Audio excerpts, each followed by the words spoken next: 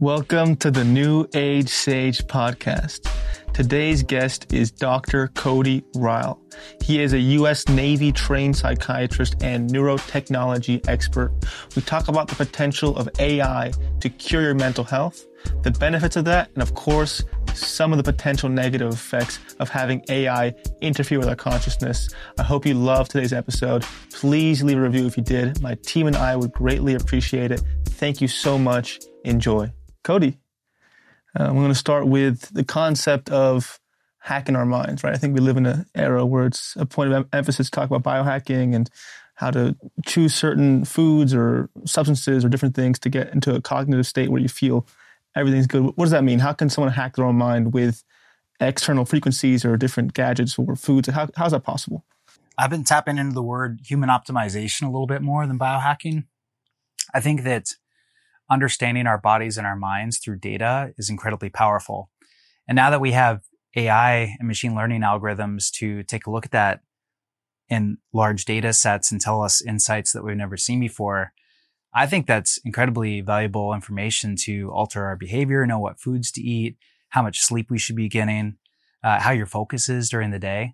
That's what I've been talking a lot about on YouTube, is these devices that track data from the body and allow you to have those insights that allow you to make informed decisions, which I think gives people more confidence. It's given me more confidence when I've worked with these devices to do things like as simple as adding 30 minutes to my sleep on the front end of the night, because I could see that my REM sleep wasn't good from some of these devices that I was using.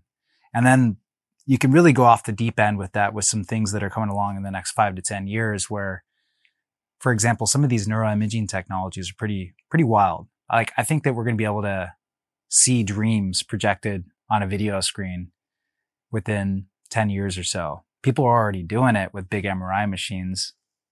Some of the tech is getting smaller and smaller, miniaturized, where would be able to do things like that as well.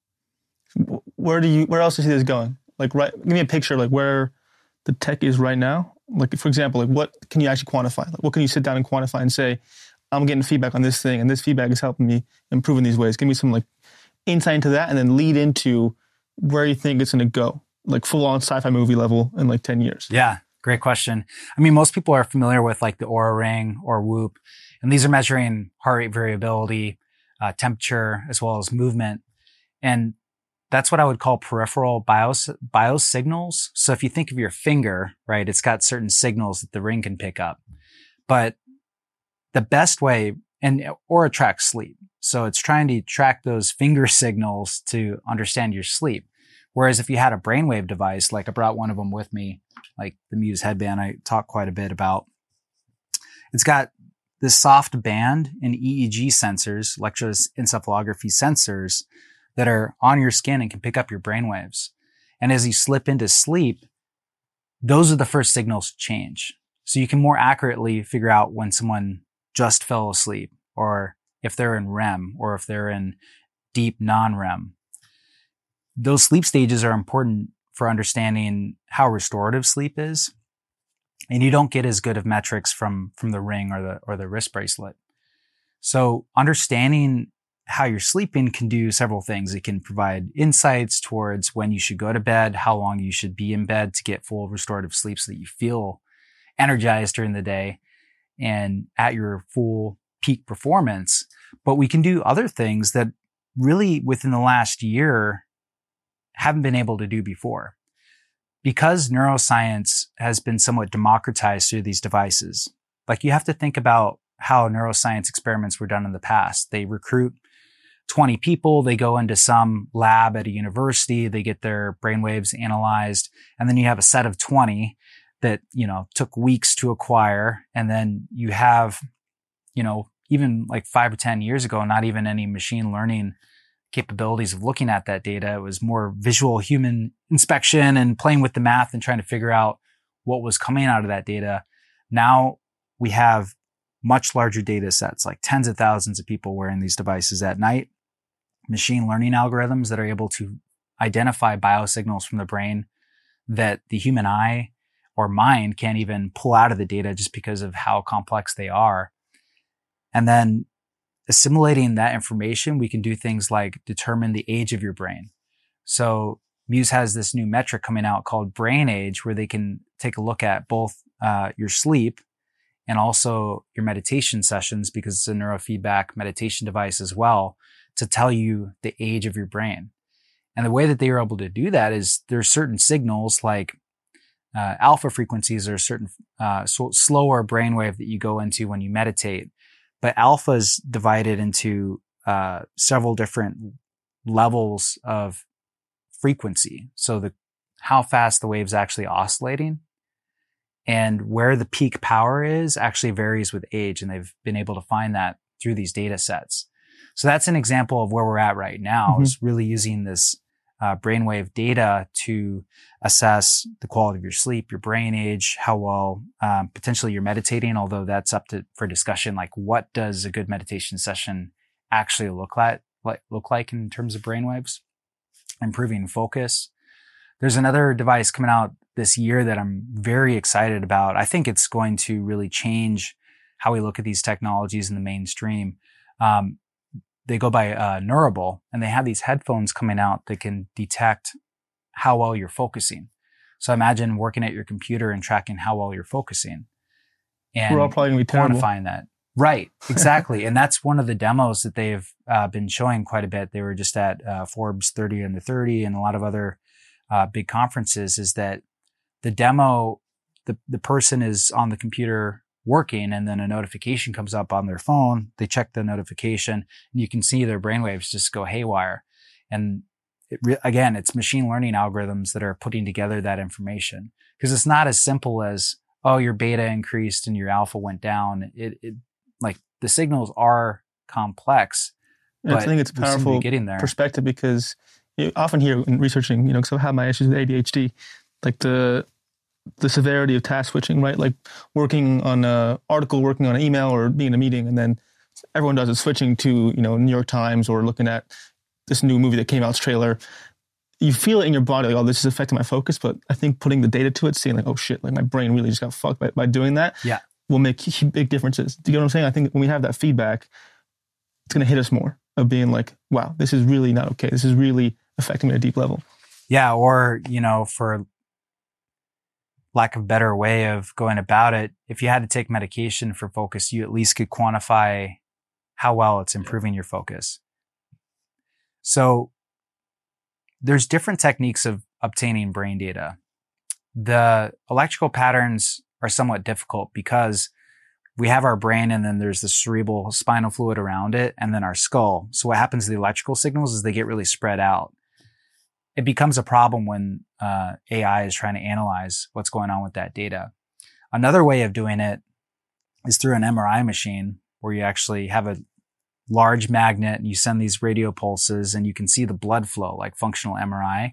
That's the most accurate for blood flow tracking. But there's another technology called FNIRS, where you can shine a red light laser. It'll go through the skull and the cerebral spinal fluid, scatter, and based on the scattering patterns, be able to look at the blood flow of the brain. Now, the reason why I'm bringing that up is that some of the most wild studies right now are being done with the functional MRI machines, the machines that cost like $3 million.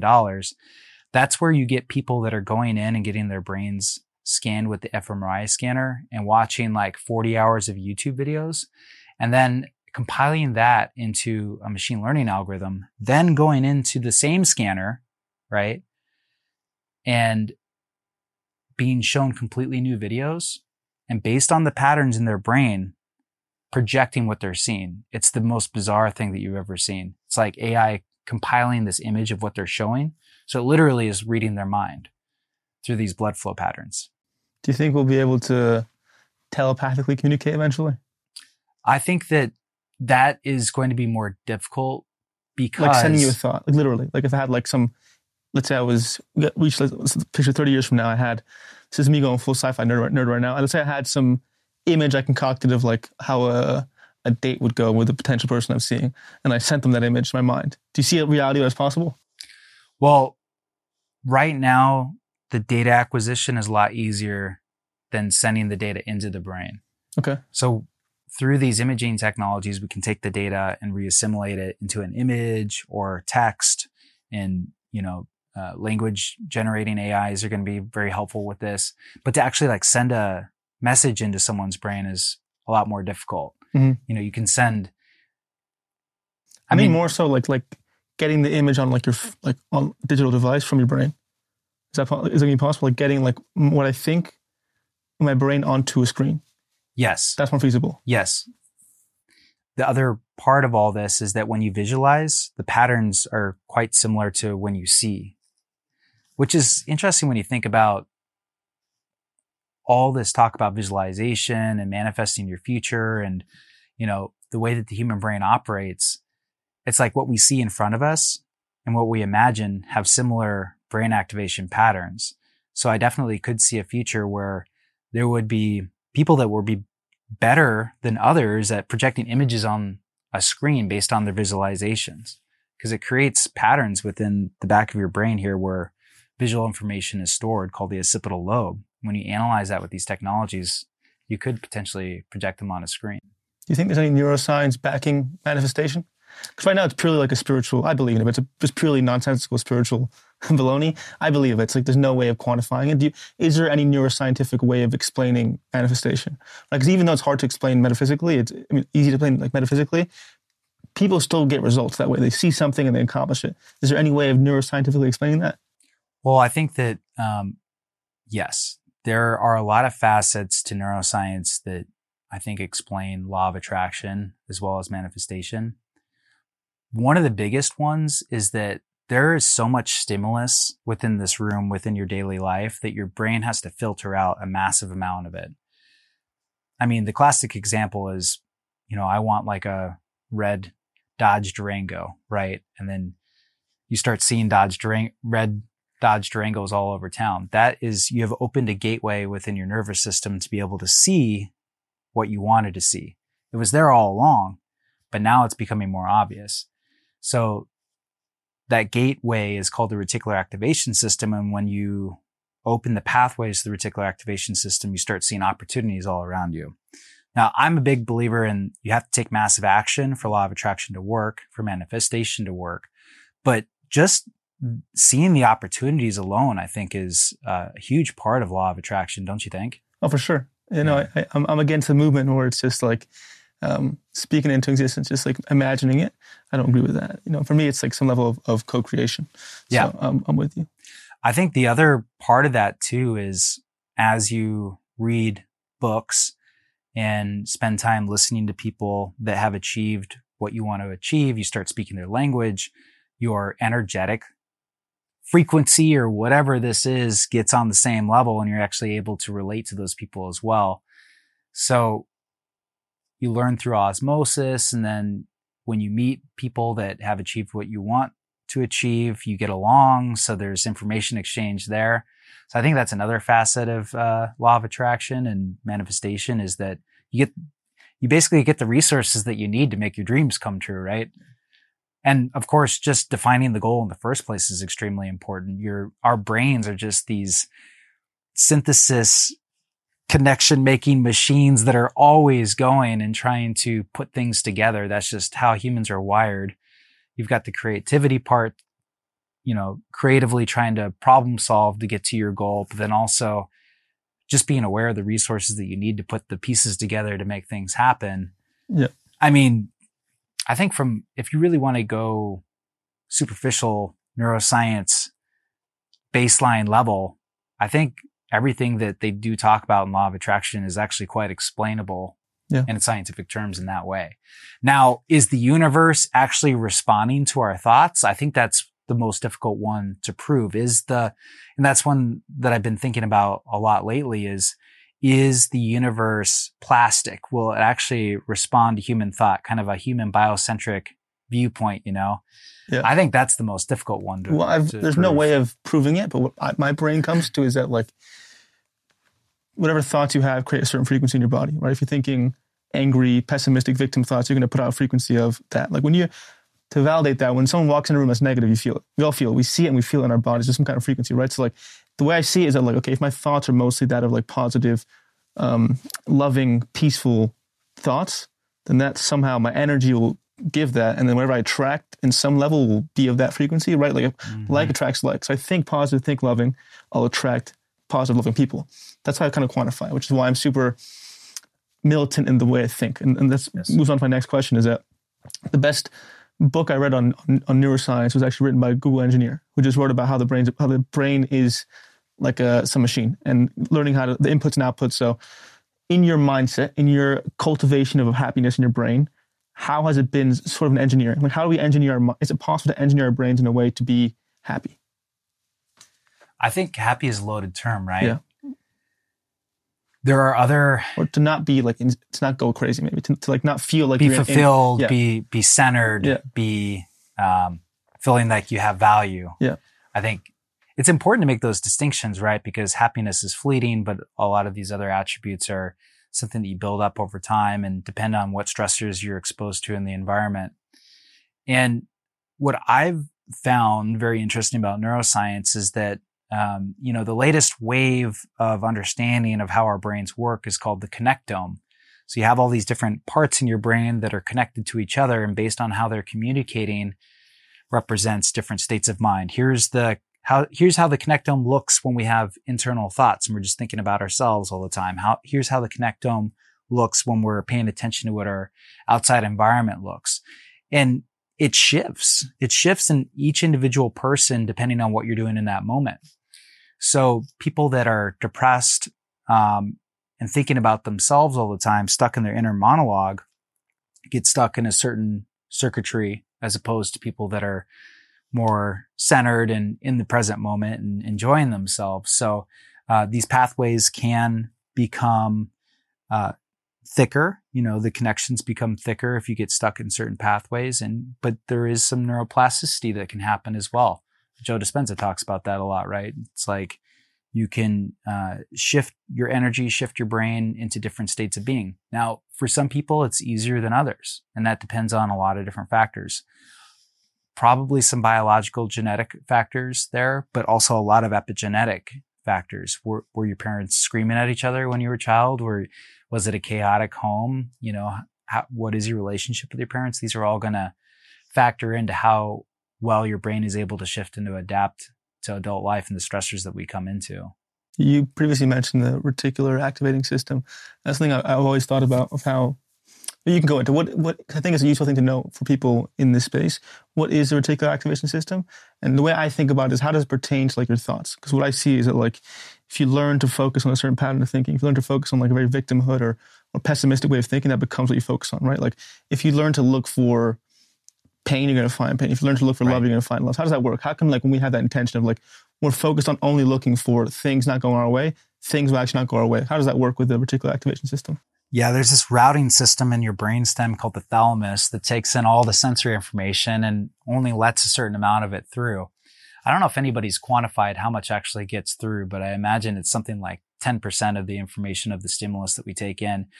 So our conscious minds, our neocortex sitting up here, gets fed all this information through our thalamus. So the thalamus kind of shapes how you see the world. And it's a two-way communication too. You can kind of train your thalamus to like focus on certain things through the reticular activation system. The RAS is sort of a part of that pathway of the thalamus. So a person over time can train themselves to see the world in a different way based on what they're focusing on. How can one do that, right? Like, let's try and come up with a plan, right? Because it's one thing to say, knowing that's possible. How can we do that? How can we actually train our brains to focus on a different way of perceiving reality? Because I've done it myself. I've gone from being a complete victim and seeing how everything's not going my way to focusing on what's right versus wrong mostly. Like, I've done that work, but I've done it from a very just philosophical perspective. Is there a neuroscientific approach to hacking our reticular activating system? I think that it goes towards a way that probably people are aware of, but haven't thought of it in this way, which is, if you want to accomplish something, read books about it, start practicing every day to shift your thoughts, as well as get reference experiences. So let's say that you are trying to get into real estate or something like that. You want to go to conferences. You want to meet people that are doing it. You want to read books about how to do it. shift your view about what it is to get into real estate. And that would happen as well as if you were into spirituality and you went to a meditation retreat and that type of thing as well. So practically, what I recommend is a morning routine can be very helpful. So me, for instance, I'll get up. First thing I do is my brain training with neurofeedback exercises. What neurofeedback does is teach you how to ground yourself as well as understand Unpack that. different Let stimuli. me hear about that. What does that mean? What does that experience for you? What does you training your brain in the morning look like? What is neurofeedback? Yeah, so neurofeedback takes a lot of different forms. This is one of the companies that I've been working pretty closely with, Mendy out of Stockholm, Switzerland. And this is using the red light laser that I talked about before, where it's actually tracking the blood flow of your frontal lobe. So you set your phone up and you're doing this neurofeedback exercise, and the better that you concentrate on the screen, the more this ball goes up. If you lose focus, the ball goes down. So this locks me into sort of focus mode early in the morning. And I find that when I do that, it actually activates those attention circuits in my brain. And when I follow it with a meditation session, my meditation sessions usually go better as a result. Another thing that I'll do is prime with journaling before. So I'll sit down and write out in past tense what I want to achieve. So like by 2025, Cody was on so-and-so podcast, and then I'll imagine that, and then I'll take that into my neurofeedback and meditation training. So I'm rewiring my brain in that way. Imagining what the future will be like, stabilizing your attention with focus, and then bringing a lot of positive, vibrant, energetic energy in with meditation. And then once all that has been done, revisiting the visualization. Because again, I don't have scientific proof for this, but I do believe that meditation opens up a lot of these pathways and makes your brain more plastic. Isn't there some scientific proof? I went to Brown. The only useful class I took was a neuroscience class on quantifying the effect of mindfulness. So we took like EEGs, fMRIs, all these things to measure someone's brain while meditating. There's a lot of, I can't remember a lot of it, but there's something, great thing with gray matter I remember, and different areas of your brain that are associated with like negative states of mind, like decrease or something. Is there any neuroscientific evidence for the efficacy of meditation? Yeah, you bring up a good point. So there's several things that we see from meditation. The connectivity of your brain is improved. So you have a better ability to shift in and out of different states because you've trained your mind to be able to do that. Another part is going back to that one circuit that I alluded to earlier. It's called the default mode network. So if I'm sitting here thinking about me, my problems, all the things that are going wrong in my life, that internal monologue that's incessant, that really can get people to not only have anxiety, but chronic depression. Meditation teaches you to step outside of that default mode network. Because if you think about it, if you have a meditation object like your breath, you're paying attention to your breath, or people use different energy centers in their body, and that's what my practice is right now. It's a Kriya Yoga inspired practice.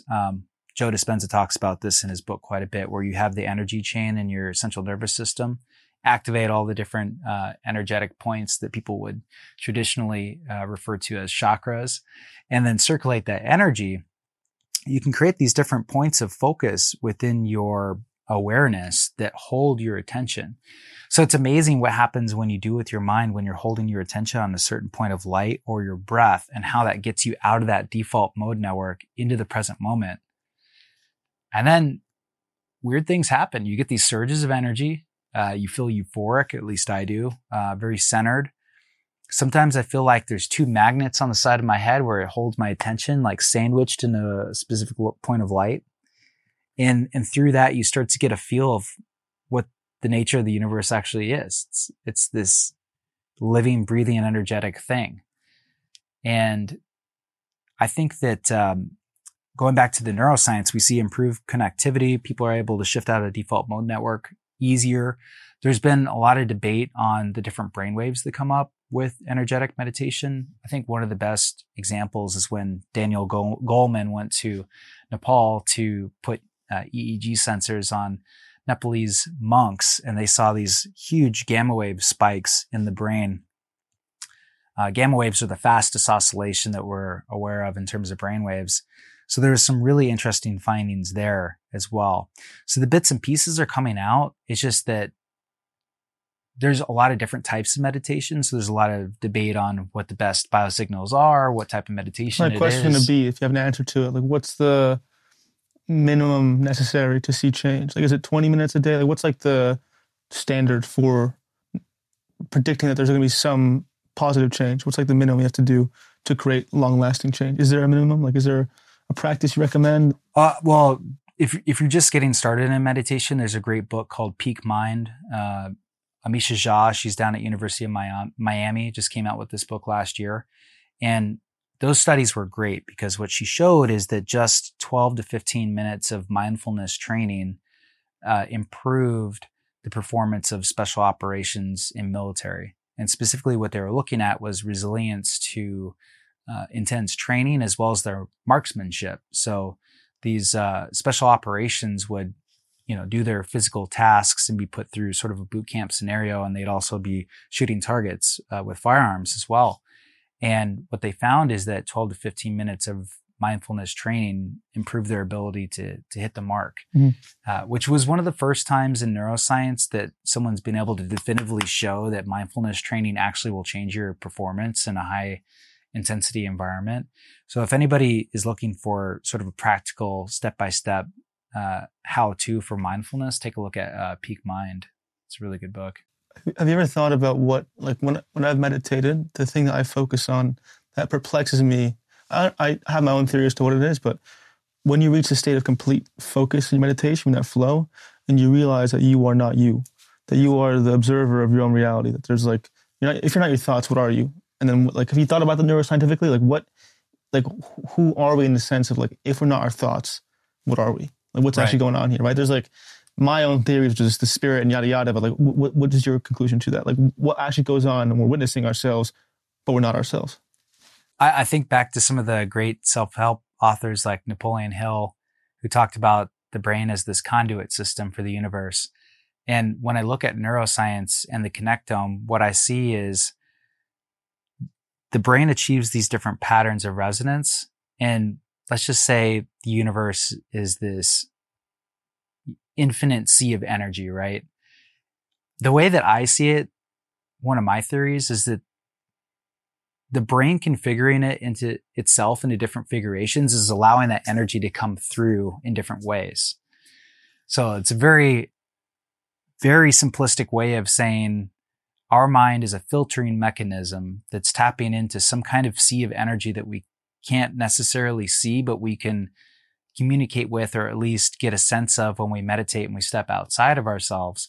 And that those different patterns coming up based on what subjective state we're in allows that energy to come through in different ways. Mm-hmm. Yeah. I still like confused about the exact nature of it, because it's like, in terms of the perception piece, like I think, are you ever into like quantum physics at all? Is that something you got into? Yeah. Like how in the sense of like, this is just all vibrating energy in a way. Right. But we see it as real. Our brain like encodes it as reality in some way. Have you ever thought about that kind of thing? Or even the mind is creating what's in front of us. Yeah, I think it goes both ways. I think that there's a physical reality that our brain is filtering and making sense to us. But there's also some kind of responding mechanism. It's like we are creating as we go a little bit. And it's somewhere in between. I don't think anybody's truly figured that out yet, or at least if they claim to. It's the most fascinating thing to think about and talk about, right? I spend too much of my hours wasting in a mindset being like, what the fuck's going on here? I think that's like the human experience. We'll never know, I think, until the show's over or not. But going back to the neurofeedback piece, I'm just curious as to, like, I did it for people who don't know the story. Actually, that previous guest of mine, Lana, she, for about a couple of months, she put this neurofeedback machine in my brain, hooked up to me, and I was watching some game. I had to focus on this ball. So I was like moving around. I couldn't lose focus. And she was yelling at me, don't think. And I was just looking at this ball for like hours on end. And I'd noticed when I was podcasting, I think the level of my podcasting skill isn't dependent on like research or anything. It's how present can I be in the conversation. Like how much I just listen and just allow it to flow versus being insecure and looking at my notes all the time. But what in that, like what is actually going on in my brain, that neurofeedback and whatever I was doing, how can that fix my focus? Like what's actually going on in our brains that something like that, some machine to our heads can actually but ail our ADHD? Going back to the talk about circuitry, right? Your brain will show a certain pattern if you're paying attention to what's in front of you based on, or versus getting distracted and going back into your head, right? With that comes different electrical patterns. So that's what we're trying to do with the neurofeedback device, is encourage the electrical patterns that match outwards attention and training your brain to be in that state more often. We can do that with a couple other states. There's relaxation, which is more alpha waves. The paying attention to out in front of you is more beta waves, but it's still very rudimentary. Like if you think about what I was talking about before, these electrical signals get spread out just by the way that our brain is protected in this helmet, which is our skull. This stuff is going to get so much more advanced because instead of getting this third-hand information from these tiny amplitude electrical signals that are coming from our brain, pretty soon we're going to be able to use technology like FNIRS. There's some talk of using ultrasound actually to be able to do this, to more clearly see that circuitry and say, oh, they just went into that attention circuitry. Oh, they just fell out of it. So having that feedback and training ourselves to go in and out of attention or relaxation or sleep, these are different brainwave states, but the brainwaves are more difficult to quantify than the actual circuitry activation. Yeah. So what I'm trying to say is really the renaissance of neuroscience is going from this third-hand electrical stimulation measurements to actually seeing how the brain is activating and taking it from there. And that does a lot of things. That provides training for people through neurofeedback exercises, that allows us to understand the efficacy of different medications. It allows us to make diagnoses more clearly, because the DSM is just a mess right now. You know, if you look at like what psychiatry is, it's just this hodgepodge of different. This person said the DSM almost killed me, literally. Yeah. Just being, I don't know if I was misdiagnosed, but the way I was diagnosed and prescribed quite literally almost killed me. Right. Yeah. Yeah, it's unfortunate. And I think one of the reasons I went into psychiatry is that I felt like so much progress could be made during my lifetime. Like I've got 30 more years of practice as a psychiatrist.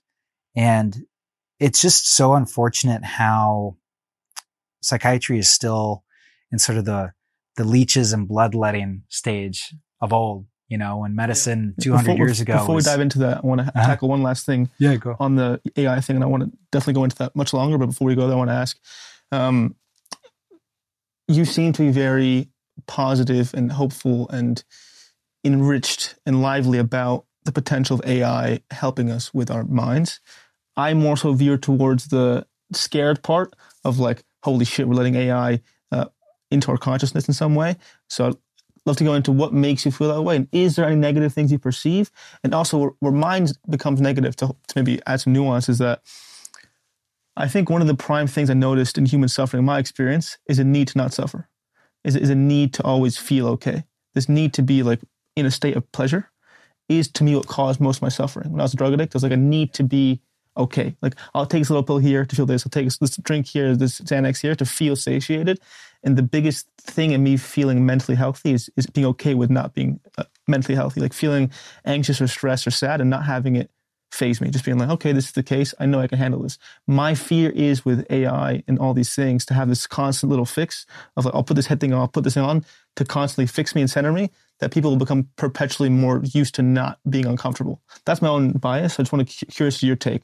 Like, is it mostly positive for you and all this stuff? Is it only positive? Is there some fear in you? Like, take me through that journey in your mind and to come into this place with the technology. Well, I love technology. I think it's the most fascinating thing. And I think in order for us to advance as a species, we need to keep developing technology. And honestly, it's just an innate thing that humans do. So I don't think there's nothing that we can do to stop it at this point. So that's kind of my premise number one. Okay. I would never think that we could forcefully stop the progression of technology. It's just something that organically happens from humans, and we're going to have to figure out how to, deal with it, whether that be through regulations or self-development, which I think is probably the most effective way of handling what's coming, because these are very powerful technologies. I mean, humans already have powerful technologies. We have the nuclear bomb. How can this be utilized in different ways? It can be utilized for warfare. It can also power an entire city. So that's really what AI is going to be. And that's what AI interfacing with neurology is going to be as well. One of my favorite books that came out this last year is called Battle for Your Brain by Nita Farahany. I had her on my YouTube channel, and she was in the news a lot this year because she presented at several really big conferences. And Russell Brand was talking about her. All the conservative conspiracy theorists were going off on her because she was talking about this very thing where these EEG technologies are coming along. fNIRS is developing at a fast rate. Pretty soon, we're going to be able to project our thoughts through AI, text by text. Now, there's debate on whether we can do that through a wearable or it's going to need to be an implant like with Neuralink. But we will be interfacing with AI through our minds pretty soon. How does that not scare you? Because of the input thing. I think that the output is a lot easier than the input. So mind control, I think, is a lot more difficult, just the way that the brain is set up. Because it's a distributed network. You can't just send an electrical signal into one area of your brain and be like, I want a donut, Just you can't have input control you very well. It's going to be more of an output data thing at first. So I think we've got a lag period between thought projection and taking in information rather than thought control. Now, here's where it gets scary, right? If you have an algorithm that can track someone's focus, and this is already happening in China, for example, they have these hard hats with these EEG sensors that can track your focus. So they actually had it with train conductors were wearing these hard hats that could track their focus. So there's a lot of debate there about control issues, right? We're already seeing where companies like Amazon are tracking people's, work breaks and warehouses. What happens when the company can track your attention? So that's what Nita Farahany is doing right now with all her great work. Is she's actually an attorney out of Duke, a professor that is working with these different organizations to create neuro rights initiative before this stuff is coming down the pipeline. It's like each individual has a right to their autonomous neural data.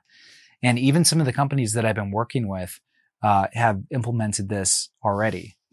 Neurosity, this is the Neurosity Crown, one of the EEG devices. Actually, this one's kind of fun because Grimes and Pretty Lights have been incorporating that one in their live shows with music and projecting brainwave patterns on the screen behind them. But they actually have really gone through great lengths to ensure that your brainwave data is stored on the device, only on the device, not uploaded to the cloud. It's encrypted. So there's already steps being taken to protect your neural data. And beyond that, it's anyone's guess, but it's controversial for sure. Yeah. So I'm going to take you about because I trust what you're saying, and I don't disagree with anything you're saying. I'm just going to point out my fear to see if we can, because it's probably universal, to see if we can find a solution to not feel afraid. I think fear is one of the most devastating things to the human psyche. So I'm a little bit of the more conspiratorial type, the way I think, full honesty. What my brain goes in is that if there's something implanted in our brain, that there could be some form of, I realized one of the biggest hacks I've learned about my mind is that reality is just what we perceive it to be, right? It's just all our powers as human beings and our perspective. Whatever we perceive to be true is true, even if it doesn't match reality. So is it possible to have our perceptions hijacked? That's where my fear goes into. Can something inside our brains or something controlling our brains, could some negative government, whatever it may be, company, change our perceptions? Is that feasible? It would be. Or am I just being a crazy person? It would be difficult, but there are some signs that would be possible. There have been some experiments with electrical stimulation as well as transmagnetic stimulation where you send magnetic pulses to actually, I think the best example, it's very rudimentary still, all this stuff is very rudimentary, which makes me feel like we still have a lot of time. Mm-hmm. But for instance, if you were to show someone two different pictures in front of them, you could stimulate an area of their brain on the opposite side, and they wouldn't see this part of the picture. So again, very rudimentary. I don't know how you would do that in real time on someone walking around where there's, millions of bits of information that are flowing into their brainstem and being interpreted by their neocortex, but it is possible. That's something that we're going to have to grapple with. Yeah. I never really wanted to go the implantable route. I think that Elon and Neuralink are doing important work. I think the main applicable area for that development is people with paraplegics that are paralyzed and can't move and need to move mouse cursors on the screen. That's really the best way to get that direct electrical signal so that you can control a robotic arm or a mouse cursor is implantables. But yeah, having something surgically implanted to me, I probably won't ever do that. And I don't think we need to. I think that the wearables are going to get advanced enough to where we can get a lot of the but then is it possible for the wearable? So you can take it off. Basically, is what I'm saying. Is it possible for when you have the wearable to have something alter your perceptions?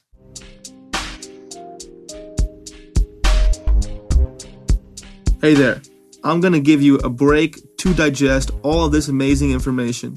And in this break, if you like what you're listening to, please rate and review the podcast. Thank you. Not with much finesse. Okay. Not with much finesse. Like I said, if you do it. So that's a dystopian idea. Right. Currently, it's a dystopian thing to believe that that's possible.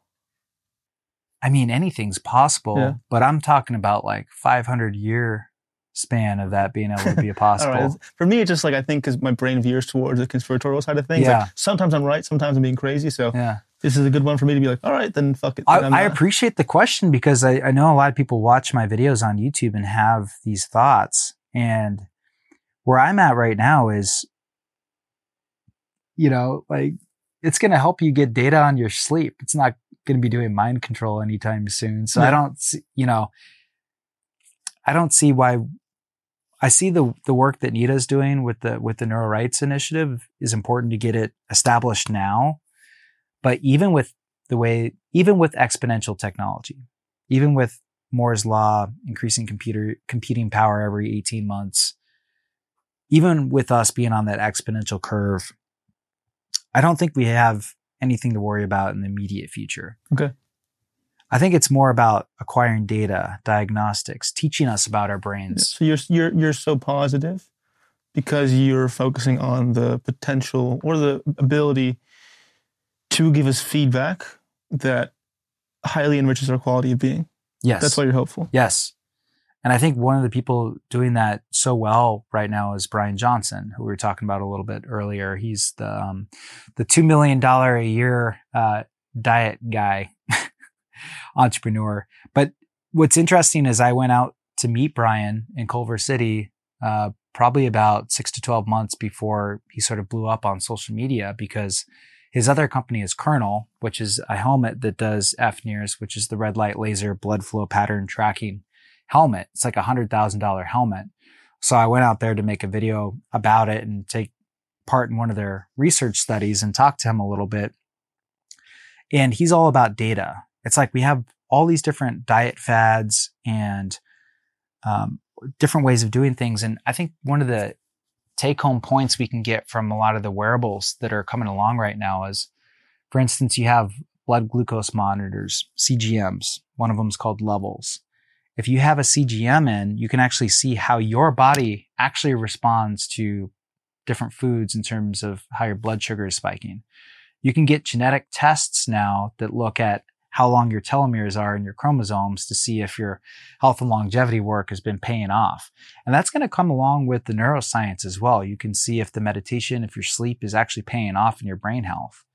And, Muse is on the frontier of that with their brain age metrics. And I'm sure Kernel is working on something similar where you're getting your brain age analyzed.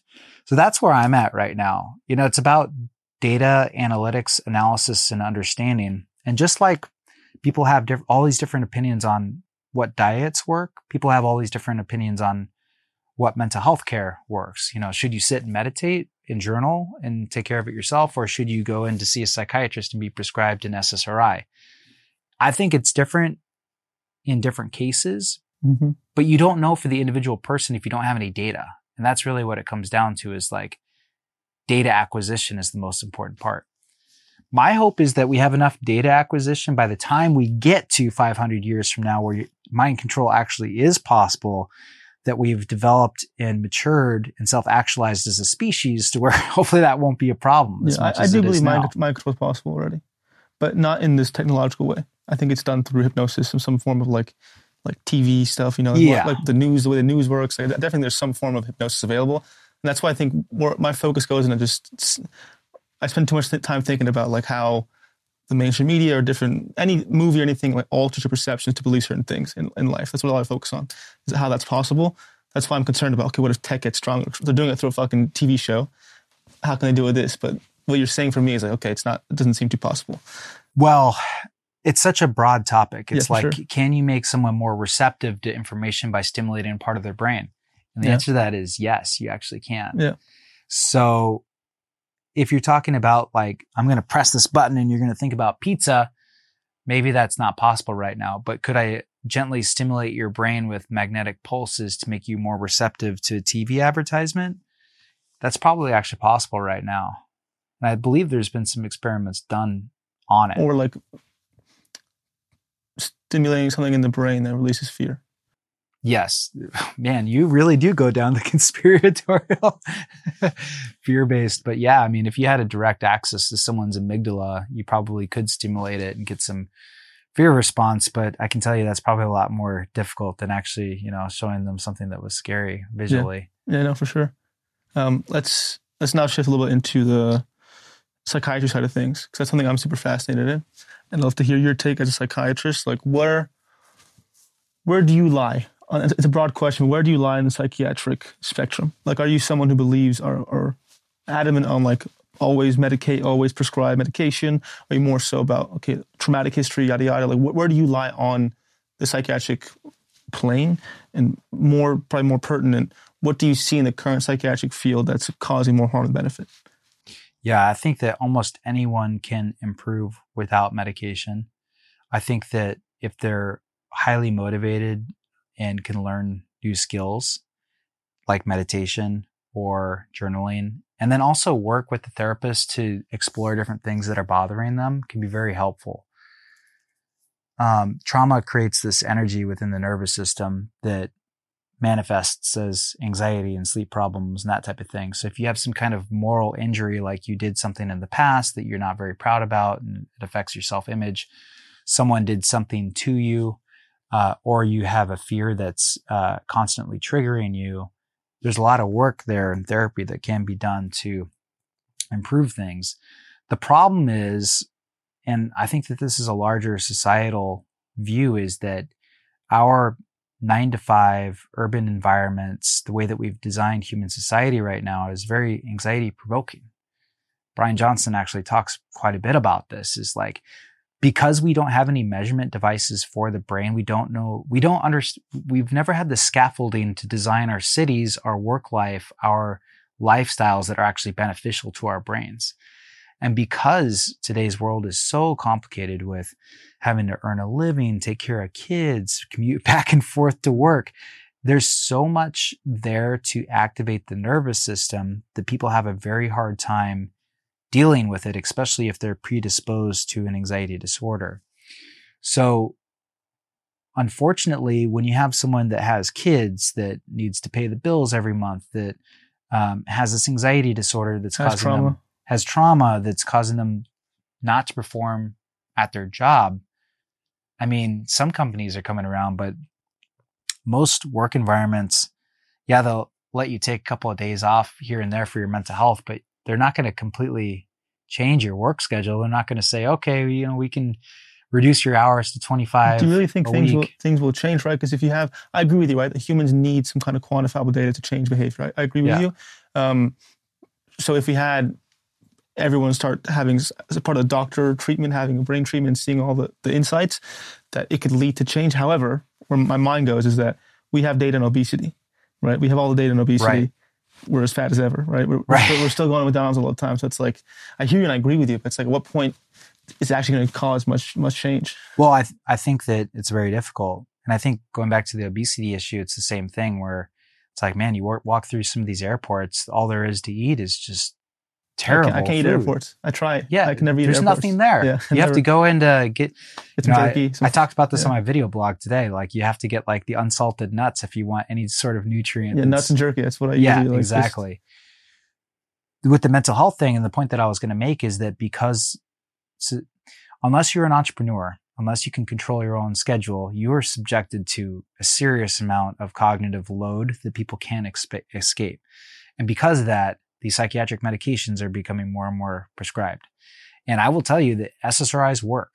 Like if you have an anxiety disorder, serotonin reuptake inhibitors will, for most people, as long as they're genetically... How does it work though? Like how does it work? How can someone with anxiety benefit from SSRI? The prevailing theory is that it increases more serotonin in your system. And serotonin, for the most part, makes you feel at peace and at ease. It also protects you from stimuli. So let's say you have PTSD and I was going to show you a trigger. What happens is your nervous system goes into fight or flight mode. Your amygdala fires up. Your muscle gets shunted from your digestive system to your muscles. Your pupils dilate. The problem is that if you're in that state all the time, it wears you down. It's also not very conducive to getting good restorative sleep. So people can't sleep. Their energy levels are down. They're worrying all the time. They're stuck in the default mode network all the time. What an SSRI will do over the course of a month or two will make you less subjective to that stimuli. So because you have a little bit more serotonin in your system, you're not put into fight or flight mode as easy. So it kind of protects you from the stimuli. And it also allows people to get better sleep because they're not so wound up. They haven't released all these cortisol and other hormones all day from just being stressed out from their daily life. Now, ideally, you remove them from the stressor, right? I think what is actually encouraging to me is how our economy is changing, where it's like the self-employed economy. Gig economy is what they call it, right? Because people are, and also telework, I think, is going to help.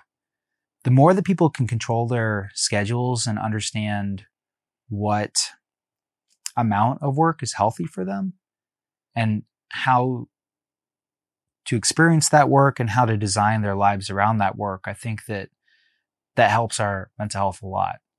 Because going into the urban environments 9 to 5 and working at a desk under fluorescent lighting with a bunch of smart devices around us isn't working. Mm-hmm. But it's going to take a while. I think that certain individuals that are self-sufficient, smart, and can get out of the matrix, and I noticed your quote on the door there. It's like escaping the matrix, man. The way that things have been set up, it's good for overall human productivity up to this point, but with our technological advancements, I think that we're going to see huge shifts in the way that people are working. And a lot of that has to do with our mental health. Mm-hmm. So on one hand, I think it's going to take a while for the general population to catch up, but I do see it with a lot of entrepreneurs and other people that are finally being able to take control of their own lives in the gig economy and create their weeks and their schedules in a way that's conducive to their mental health. It's happened with me. I mean, that's exactly what's happened with me over the last couple of years. I was in the Navy for 8 years as a medical doctor, couldn't determine my own schedule. I think was doing good work with veterans coming back from Iraq and Afghanistan and helping them, manage their schedules. But that would always be the frustrating thing is you have this person that is mentally not doing well, but you can't really change their schedule at all. They're in the military. They have to be there. They have to do their thing. And I understand that's important from a productivity standpoint, but if we could be a little bit more flexible in a gig economy and allow people... There's no space to heal. There's no space. I think that's why we go to psychiatric medications. That when because I went the matrix route of healing, I went to the more, not spiritual, but more holistic way of healing. And the non-holistic one was just like, okay, I'm going back to an Ivy League school in the fall. I'm a straight A student. I can't change. I have to have the same exact life in 2 months. And they hear that and they're like, yeah, no shit. You have to be able to do this in your age to make money, all this stuff. Here, this SSRI, an Adderall, and some Xanax. I was, and it's going to fix me? Yeah, you'd be good. And I was good for a bit, but then I wasn't. Well, that Xanax is killer. But why I'm saying that is that, like, when to actually heal, we need space. And that's impossible nowadays, right? You can't be unemployed for 2 months. You can't miss school for a semester to heal. Like, in my experience, I'm so grateful that I'm, privileged enough to have had, a year to heal, to actually just be able to sit with, like, okay, I've been seriously traumatized and depressed for many years in my life. I need space to, like, let this, because energy doesn't just, like, dissolve from the system, right? It has to dissipate. It has to slowly leak out. And that takes time. And we live in a validating what you say, we live in an era where we don't make time for that, right? Or else you're dead, literally. Not dead, but, like, you can't feed your kids. You can't build your empire or whatever men like to do, or it's tough. So I just can't. What do you like? Do you agree with that statement? And do you think there's a new way out? Like, how do we actually go about? How can we start creating space for people to heal? Absolutely. I experienced that in my own life. Right when I was getting out of the Navy, I had a friend pass away. Like, my best friend drowned in 2021, or at the end of 2020, and that combined with me getting out of the military was extremely anxiety provoking. Mm-hmm. I had to go on Lexapro for the transition. Mm-hmm. Like, I was waking up with just surges of adrenaline going through my body. And it made me realize that we're actually conditioned for this 9-to-5 lifestyle and going to work every day. It's very difficult to deprogram yourself, because I noticed when I got out of the Navy and I was just sitting in my spare 4th bedroom, working on my YouTube content and being like, wait, I'm not seeing any patients today? Wait, I don't have to go to any meetings today? What the heck? My nervous system was all over the place. Yeah. That's where doing some of the neurofeedback work helped me immensely as well. And I was able to get off Lexapro after being on it for about a year. And part of what was really helpful, I don't know if you've read any of David Hawkins' stuff, Power versus Force.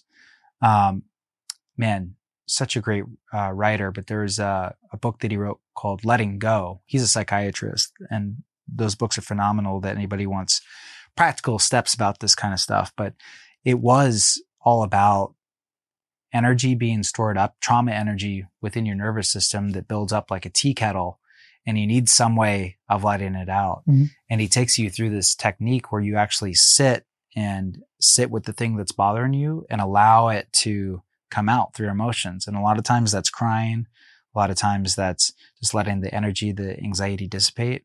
But you need that space, like you were talking about, in order to do that work and allow that to happen. It was a very practical, beneficial way of, because I had a wedding. I got married at that time. I was getting out of the Navy. We were moving to Las Vegas from Chicago. I was launching into my YouTube career and starting my neurofeedback coaching program. There was so much going on that I didn't have any time to process what had happened to my friend. And about 6 months after I got out of the Navy, finally some time opened up where I could start just allowing my nervous system to relax and let out all that pent up emotion. And only then was I able to come off the SSRI, because there wasn't the trauma energy in me anymore. I had dissipated it, and now there wasn't any reason to have the extra serotonin in my system protecting me from any triggers that would come along and activate my nervous system. So now that I was sleeping better and doing better, it really helped. But it's a whole process, and finding that space for people that are, working so much is difficult.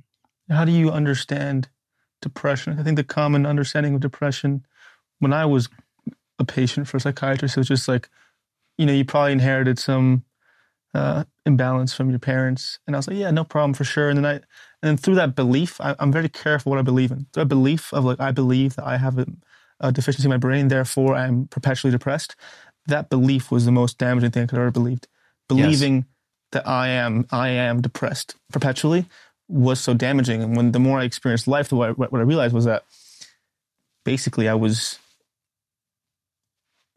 hadn't dealt with things that were affected. I was depressed as like a signal, like something in my psyche or body was signaling to me, you need to change something. Like, something has to shift. You have to, shift your trauma from your system, eat new things, go on a different diet, have new friends, do a different career path. Like depression was I call it, God, whatever one wants to call it, was something telling me you failed. Not that you failed, but like, you're not doing this right. Like something has gone wrong, that you're something shifted. So that's my conception of it. How do you understand depression? Like, is it ever, how often is it that it's actually clinical? That someone is like perpetually depressed? Is that possible? Is it even possible for someone to be diagnosed, you are depressed forever? Well, I think that genetic depression with no way out is extremely rare. Like, I think what you're referring to is like this person's depressed and there's nothing that they could fix in their diet, in their belief structure, or in their exercise patterns to get them out of it. No matter how much running they do and weights and mindset changes and meditation and greens they eat, nothing will shift. Yeah, no, I think that's extremely rare. How rare? Oh man. Like 2% of cases, 1% of cases? Of depression? Yeah. Probably less. Shit, but most people who are depressed believe that. I know. People I talk to, I'm not a psychiatrist, but I know about this stuff. I have friends from high school I talked to when I grew up, they're still depressed after 5 years. I'm like, what's going on? And they're like, I'm just depressed. I have this thing that I have this thing in my brain. I'm like, I can't say anything because I don't want to change them. But it's like, it's so funny to hear how rare it is because most people who are depressed believe they're part of that rarity. Yes. And it's frustrating to work with as a psychiatrist as well. Because I'll have patients that switch from medication to medication to medication. They're always looking for that next medication that's going to fix what's wrong with them. And at a certain point, I have to start offending them, basically, and really putting their feet to the fire and be like, what are you eating? How much sleep are you getting? You don't understand. Are you exercising? You don't understand how much that hits my heart. I get borderline emotional just because one psychiatrist doing that, to me, is beautiful. Because just from I almost died. Like I was severely suicidal because of the medication, right? Because of I'm diagnosed bipolar, but I don't know what that means. I still don't know what that means. But I was put on all these medications that fucked with it apparently. And I was seriously suicidal for years of my life just because one doctor didn't ask me those things. Yeah. Right. And it's most of them. So just to you, heart to heart, man to man, thank you for just being that way. Being a doctor and doing that. I appreciate that. And that's why I'm so passionate about the devices. As much as I go down the technological, I get all excited about the tech. And I think that's where I lose people sometimes. But really at the end of the day, it's like getting data about how your brain's operating. And I think that the more that we do that, the more that we are going to realize that these seed oils, these fried foods, these, food sources, the nutrients in the food, the quality of your sleep, how much exercise you're getting is seriously affecting people's brain health. And that is leading to higher anxiety levels. There's different types of depression. Even in the DSM, there's melancholic depression where you just don't feel like getting out of bed in the morning and have no motivation. But there's the other type of depression, which is much more common, which is it's more anxiety fueled. You have the amygdala firing up. And because of that, people get in their heads, they get in that default mode network and they just think terrible thoughts about themselves all day, every day. And as you can imagine, that can be very depressing. If you don't feel good or balanced because of the food that you've been eating or the amount of sleep that you've been getting or the exercise or your work structure, that's going to send you into that fight or flight mode. Or your nervous system perpetually burned out. Exactly. And, I think this generation's really waking up to the effects of alcohol as well. And I think that this is something that is becoming more and more talked about, at least online and a lot of podcasts I've been listening to is what happens is people work all week. They're exhausted. Friday night comes up. I'm going to have a drink to relax. Yeah, the alcohol kind of chills you out and makes you a little giggly and enjoy the evening with your loved one. But what happens, your sleep that night is terrible. Then you're waking up on Saturday with a hangover.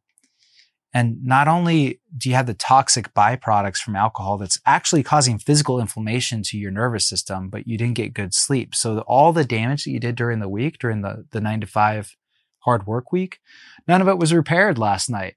In fact, you made it worse with the alcohol intake. And I think that there's studies coming out right now that show that alcohol is a lot more carcinogenic than we thought, leads to a lot more cancers, that the effects from the toxic byproducts, especially as you reach your late 20s and even, and especially in your 30s, it's affecting you all week. Even if you're just a weekend drinker, it's really affecting your performance all week. And people wonder why they're so foggy. They can't focus. They're not feeling well. And the only thing to alleviate that is more alcohol at the end of the next week. It's like, Alex Becker talked about this on his channel. I don't know if you follow him, but his analogy, and this is referring to a work that was done by Alan Carr, How to Stop Drinking Without Willpower, which is an excellent book. He has a series of books on this. Is alcohol is the jailer. It put you in jail in the first place. It made you not feel well all week. You thought it was because you hated your job. That's part of it. But because you drank, you didn't feel well all week. And just at the last bit of the week, like the Thursday or Friday when you're getting excited for the weekend again, you do it again. Put yourself in jail again. That's one of the things that I did in the last 3 months. I know you and I were talking about this a little bit before, but I can't believe my energy levels.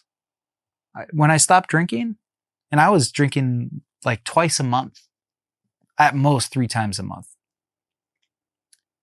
It'll be the evening, and usually I'd be like winding down exhausted, but I'm just like exhilarated. I'm like, okay, what else can I get done by the end of the day? Playing with my daughter, doing different things around the house, getting better sleep. And it's just amazing when you cut alcohol out, how much that can help. One of the main reasons, I think there's an addiction piece of alcohol, or there's genuine addicts who have to stop, but the main reason people don't stop is because they're too scared of not fitting in. Yes. This insane culture likes to engage in socialization or base it around alcohol, right? The alcohol is a key ingredient in social interaction, which to me is just wild. Like, no one ever sits back and is like, the way we socialize as human beings is through a potent drug that can kill us and cause us to be aggressive and brings out the worst human traits. We choose to socialize around that. And for me, once I learned that, and I was like, I kind of got disillusioned by it, where I was like, this doesn't make any sense to me. Then I stopped. Now that I can go to a restaurant, or I don't party that much, to a club or something, and friends are drinking, I'm just like, I really don't give a fuck. Like, I have no desire at all to just drink just to fit in. What am I fitting into? Yeah. I'm fitting into a fucking insane system that depends social interaction off alcohol, right? If you can only make friends based on, if you can only base your friendships around alcohol, the only way you can connect with someone is through alcohol, it's not a good connection. Yeah. It's not a friend worth having, right? If you can't sit down with someone sober, engage in conversation and stimulating, they're not your friend, right? Like, we can't base our interactions off of a drug that's fucking us up. So I noticed that in me too. Like, when I think of drinking alcohol now, I get like actually the emotion of disgust in my body, which is helpful, because I'm like, why am I pouring that poison down? Yeah, that's what it should be. What do you think was the turning point for you? How did you eventually get to that point with alcohol? Well, I was an alcoholic. So it reached a point where I was addicted to, so I was drinking on top of Klonopin, Adderall. I was drinking on top of that. I reached a point where I was like, I almost died multiple times. My heart was just like slowly fucking beating. So I reached a point where I was like, I should have been dead multiple times. And something in my mind, I call it spiritual intervention, divine intervention, but it was like, I'm going to die if I don't stop. So that was like the addiction piece. And then once it hit like a year or two, and I do believe that addiction isn't permanent. I think that it's a cope mechanism for trauma. Once the trauma was released, I wasn't addicted to the alcohol. So I drink, but just like I drink because I was at a party, or I was with a girl I was trying to seduce her, impress, and she was drinking. And I reached a point where I was like, the only reason I'm still doing this is to fit in. Yeah. And then I realized, like, but fitting in then means I'm hungover. My capacity for intellectual engagement is diminished. My life force to be purposeful in what I want to do in my life gets diminished. The only upside is 10 minutes of pleasure. And it's not even that good, right? It's like a little bit. Exactly. And I have a headache. Like, fuck it. I had a college professor of mine is a neuroscientist. I had him on, and his way of talking about habits, he studied it, which is, I go back to my mind, is like in your body, feeling 2 paths before a drink, right? One path is like no drink, wake up fresh with my kids, eat breakfast, my day is good, and then go even further, a year of that behavior versus another path. What's my morning like hungover? How am I treating my wife, my kids? How am I going with my purpose? A year down the line. And a year down the line, what kind of person am I with alcohol? And you feel that in your body. and there's no choice. Once you feel viscerally the comparison of both, it just becomes like learned. I love that. Yeah. Rob Dyrdek talks a lot about that, where it just reverberates through every aspect of your life. And if you look down the long term, it's just not worth it. I think the fitting in part is interesting because I think that one thing that I've realized in the last year or two of being a YouTuber and an entrepreneur and not working in a hospital anymore is like, I'm weird. Mm-hmm. I am no longer like most people that go to work every day during the week. And it's very empowering, a little scary, but also it's like you have to come to terms with like this identity that, yeah, I don't fit in as well as I used to. And I think that actually made it easier to quit alcohol because like, I'm like, man, I have so much work to do and my potential I feel like is huge because I have big goals and, you know, got some momentum. Do you think that that would help with people too, is having big goals and momentum and just taking into account like how successful they will be in their endeavors if they stop taking alcohol? That's what stopped me. On one level, it's like, yes, you know, having excess life force is important for your purpose for sure. Like feeling good makes you good at what you do. I believe that. Like my prime purpose is to be healthy and feel good, and everything goes on top of that. But deeper than that, like again, the alcohol, this need to fit in is that your weirdness is your weirdness is your gift. Mm-hmm. Your weirdness is your gift, right? Like what makes you you and separate, if you're an entrepreneur, is what makes you get gold, right? Like if you are just like everyone else, you get the same results as everyone else, period. Exactly. If you find your weirdness, find your individual identity, you get to carve out your own path. And that means, yeah, you're going to miss some parties, not get drunk with your friends, but it's essential. So for sure, backing up what you say, you need to believe that no alcohol is going to benefit you, not only honoring your weirdness and being okay with it, but also having a goal big enough to being okay with sacrificing alcohol. Yeah. I mean, I find it going even further than that lately. I've really been trying to avoid fried foods and seed oils. That's what I was going to ask you, man. Like I've been like, it's crazy. I saw Rolling Stone call it like there's literally an article being like this new right-wing conspiracy theory that seed oils are bad for you. I'm just like, I'm not even right-wing, but just like, what the fuck? Like I've been so adamant to people about the seed oil stuff, just because of my own personal story. Like when I'd eat seed oils, I felt something going wrong. I'd eat fried food, yes. My stomach would be inflamed, it'd be bloated, my brain would feel slow. And I was like, what the hell's going on here? And I didn't see the scientific side of things. I just believed it in my body. And I'd tell my friends and family, and they're like, that's some right-wing Joe Rogan shit. And I'm like, no, like it's my experience. So to shut them all up, have you come across any scientific evidence that this is actually affecting you? Well, from a personal experience, what happened is when I pulled off no more alcohol, and I've been a no sugar sweets guy for a long time as well. Intermittent fasting, I fast 20 hours a day. I only have a 4-hour eating window. Doing all these things and just shedding the layers of toxicity got me to a point, I think, where it was so obvious to me when I ate something that was either packaged, had canola oil or rapeseed oil in it, or fried, how foggy I was the next day. It was so noticeable. Yeah. Because one day I would be just 100% sharp, like with it, creative, enthusiastic, all this energy, just in a good mood. And then I would eat some kind of packaged food. And it's such a shame too, how many of these foods have this stuff in it. I went into our pantry, all of it. All of it. I used to love these little granola bars called Bobos. Those were like my favorite little treat after dinner. And first thing, like became aware of seed oils. First thing you look, canola oil. It's like the first ingredient. So definitely the fogginess. As far as the scientific literature goes, I've been meaning to make a YouTube video on this. I'm going to dive in a lot more pretty soon here on the literature behind it. There's some really good YouTube videos out there. I think that Andrew Saladino's work is pretty interesting. Is kind of like the carnivore diet. Paul Saladino? Paul Saladino. Yeah, that's a diet I follow. I eat mostly meat and fruit. Yeah, so he that's a good resource for him going through some of the science that's been done. But I mean, I think that it causes inflammation in the central nervous system and throughout the entire body. And I think that the inflammation is like the number one thing that if you can avoid, you're going to feel really well. And I saw something, again, this is not my world at all.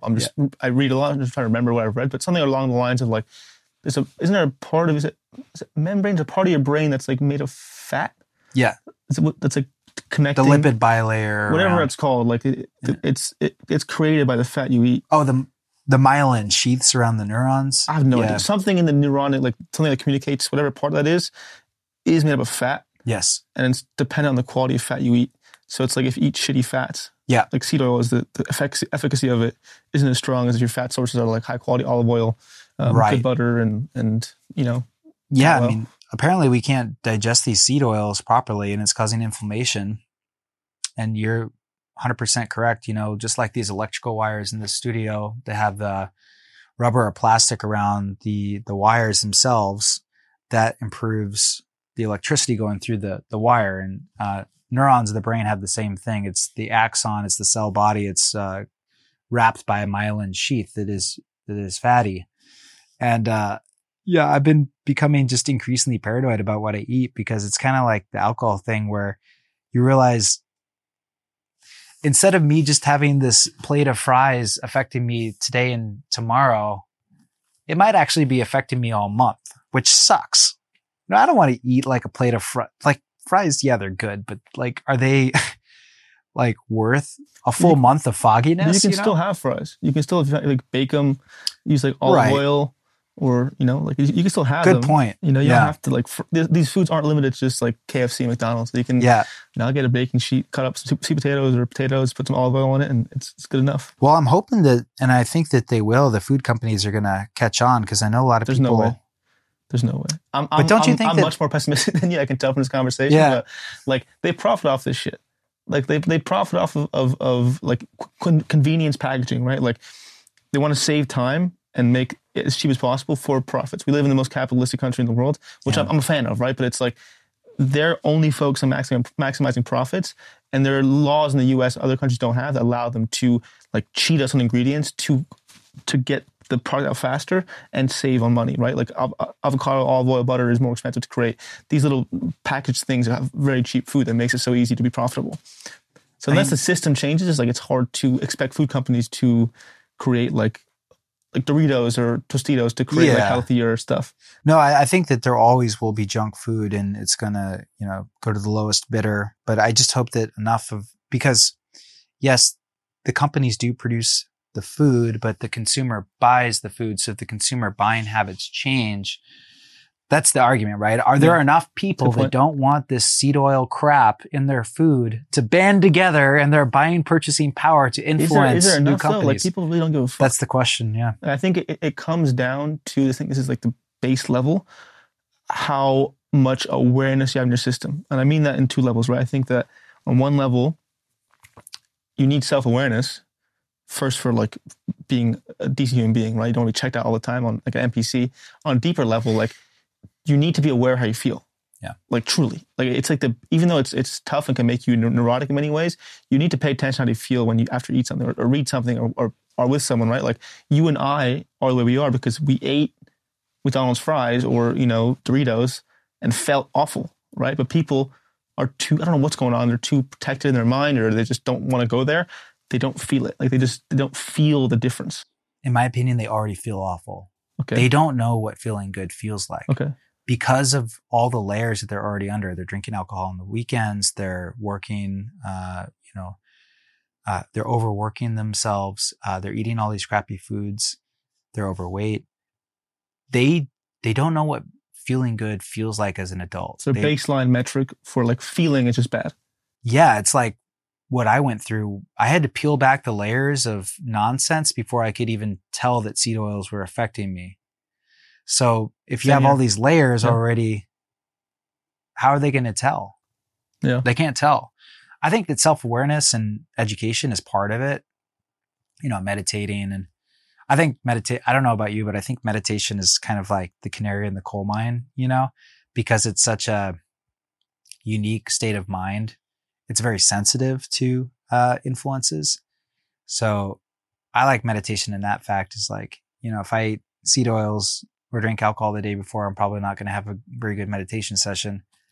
So I think that's part of it, is building self-awareness through those types of self-awareness practices. But honestly, I think like a bigger factor is probably that they've never felt good before in their adult lives. They haven't felt good levels of energy since they were teenagers or even earlier.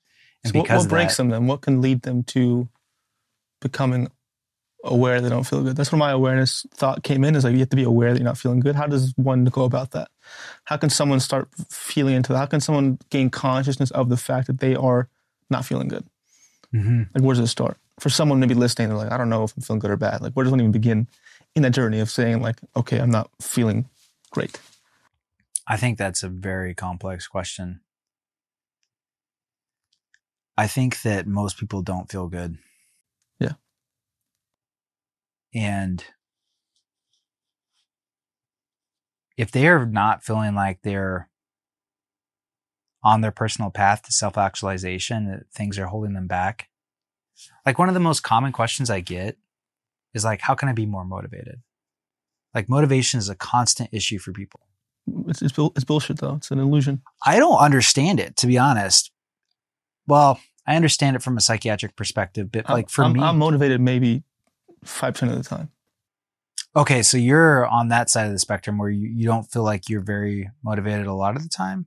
No, like I just learned that it doesn't matter if I'm motivated or not. Right, you get the work done. If I want to create a life for myself, like I just have to do it. If motivation comes, great, I'll use it. But if not, like, I have to do it anyway. I just learned to not depend on it. It's not like a thing I depend on. Gotcha.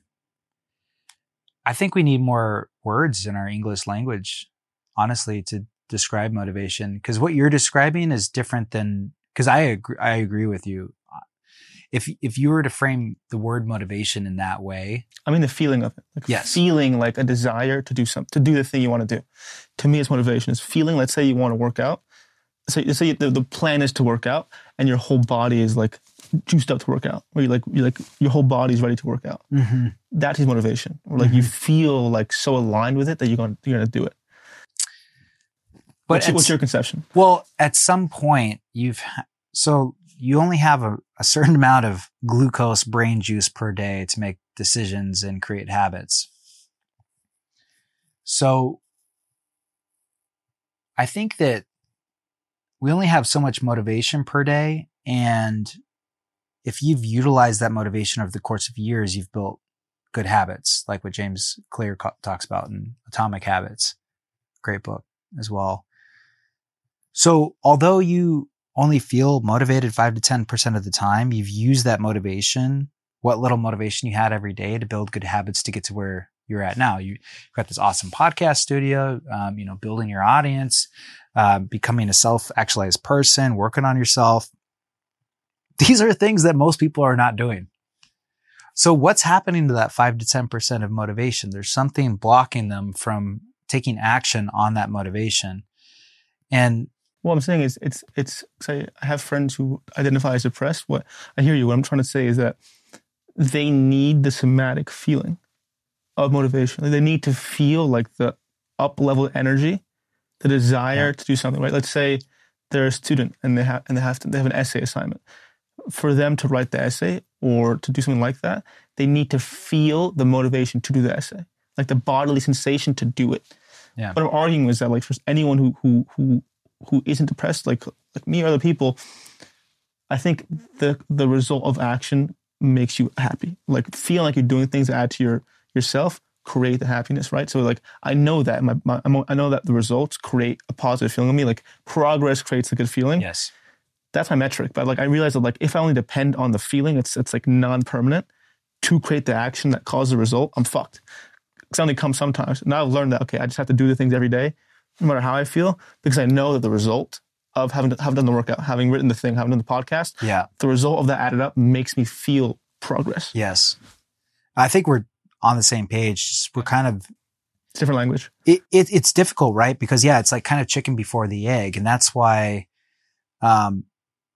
progress, habits, and momentum are so important. It's like momentum is really helpful, because I think that you and me at this point, compared to people that are just starting out with their own personal life missions, there's been a level of habit creation, as well as a subconscious understanding that action is going to create good vibes, if you will. And I think that what you're describing is that your friends haven't made that subconscious connection yet. They're looking for that motivation, that energy, that positive reward before they even start the action. And that's why they're not getting the feedback that they need to make any progress. That's what it is. Yeah. Which most people deal with, honestly. Like, again, whenever I talk to someone, it's the same question you get, is I don't feel motivated. Yeah. It's always that. Anyone who struggles with depression, it's just that question, I don't feel motivated. Right. So, I mean, coming full circle back to your original question, right? Why are people not feeling good? I do think that there's enough brain juice per day to get started. But if you don't feel well, like, I think back to when I'd be hungover. Was I really doing much that day? I would do a couple of things, but I wasn't very motivated to do that. I didn't have the brain juice. I didn't have the creativity. I didn't have the vision to start the process of the day. Maybe I had enough momentum from the weeks, months, years behind me to actually get something done. But if you're starting from scratch, you need that initial boost. And if people's biology is all effed up from eating terrible foods and not taking care of themselves, then how are they going to get started, especially if they're getting up there a little bit in age? And by that, I mean, most people consider starting your career to be around in your early 20s or so. And although I am a full believer that people completely transform themselves, change their whole life, and achieve anything that they want to achieve, even starting in their late 30s, it's going to be more difficult just because your brain juice isn't what it used to be. You've already kind of had bad habits established. And then if you're not taking care of yourself, it can be all that much more difficult.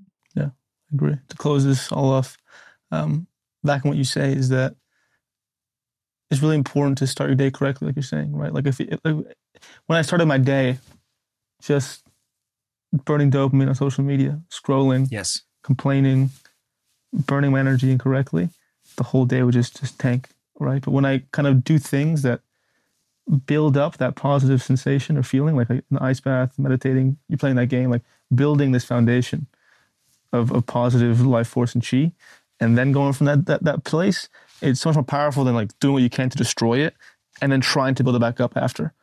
I've noticed that. That's the same strategy for you, like building up this like positive momentum or life force initiating the day to then go the day with, versus just like destroying it and then going from that place. Yeah, I love that explanation you just gave with the chi, the energy force, the life force moving in that direction. It almost seems like a shame to reduce it to a scientific, biological level, but no, you go for it. That's what you're here to do. Yeah, I know, right? Yeah. Why I'm loving this podcast is I think one of the things I need to work on myself is that I explain things from a very like new age spiritual thing. Because I do feel happy. I do feel these things. Like I've learned it through different shamans and Buddhist stuff. Like I've done it that way, but most people can't identify with that. So when you're coming in with your perspective, it's like it's beautiful because it's like, okay, there's something to what I'm saying. There's some validity to what I'm saying. Yeah. Well, I mean, the most obvious example is if you go into fight or flight mode early in the day, you're going to have all this release of adrenaline and catecholamines and cortisol in your bloodstream that's going to affect you all day. Like those chemicals are going to linger and cause you not to be as effective for the rest of the day until you've had that ability to reset at night through sleep and start the next day. That's kind of the obvious bodily example, but I think that it's true with the brain too, is if you get in certain modes, like, if you've been working on things and you're being really creative and you've activated that brain circuitry, you're going to stay in that mode for longer than if you started your day doom scrolling or playing video games or just getting stimulation, because now your brain's in receiving mode and it's going to be more difficult to switch into creative productivity mode later in the day. So I think that neurobiologically, there's absolutely, scientific underpinnings there about how you start your day with your morning routine and how do you keep that momentum going. That's why I like to fast for 20 hours a day, because I know as soon as I eat, I'm kind of in chill mode, it kind of clouds my brain. So I've been, not eating breakfast or lunch and then just consuming all my calories between 4 and 8 p.m. because that's what I find. I'm sharper all day, and then I go into rest and relaxation digestion mode, and it's more conducive to a productive day if I fast all day. So there's a lot of biological and neuroscience underpinnings to all this stuff that we're talking about. Yeah, for sure. No doubt. Thank you so much for giving that validity, right? I think that class I took in college started me with the curiosity of having conversations like this, right? Because it was very much like, my teacher was like a legitimate trained Buddhist, but he was a neuroscientist, and there was legitimate evidence towards like what ancient civilizations and healed people have been talking about with legitimate scientific evidence. So just cool to have this back and forth. And thank you so much for coming on and sharing your side of the aisle and being patient with me and my lack of understanding. And if you have anything to shout out on your YouTube page, like what is it are you working on now that people can tune into? The YouTube channel called Tech for Psych is my main YouTube channel, and I talk about all the brain devices that I discussed today. I'm really excited. We're branching out a little bit into more other areas. I'd like to talk more about different metrics like heart rate variability and blood glucose levels and a lot of other body monitoring that applies to mental health. So I used to be very just focused on the brain data itself, but as we discussed today, there's so much that influences your mind from your body, and more of a health and longevity perspective. So I'm getting testosterone tests. I'm getting my epigenetics tested through understanding telomere length. I'm going through all these different diet plans and measuring my progress. So trying to turn it into more video blog type style so that people will be entertained a little bit more through edutainment. And I'm really excited about it. But thanks so much for having me on the podcast, Lucas. It's been a pleasure. Yes, sir. Of course. Yeah. I hope you enjoyed this conversation. Please make sure to subscribe to the podcast, as well as rate and review. Thank you for listening.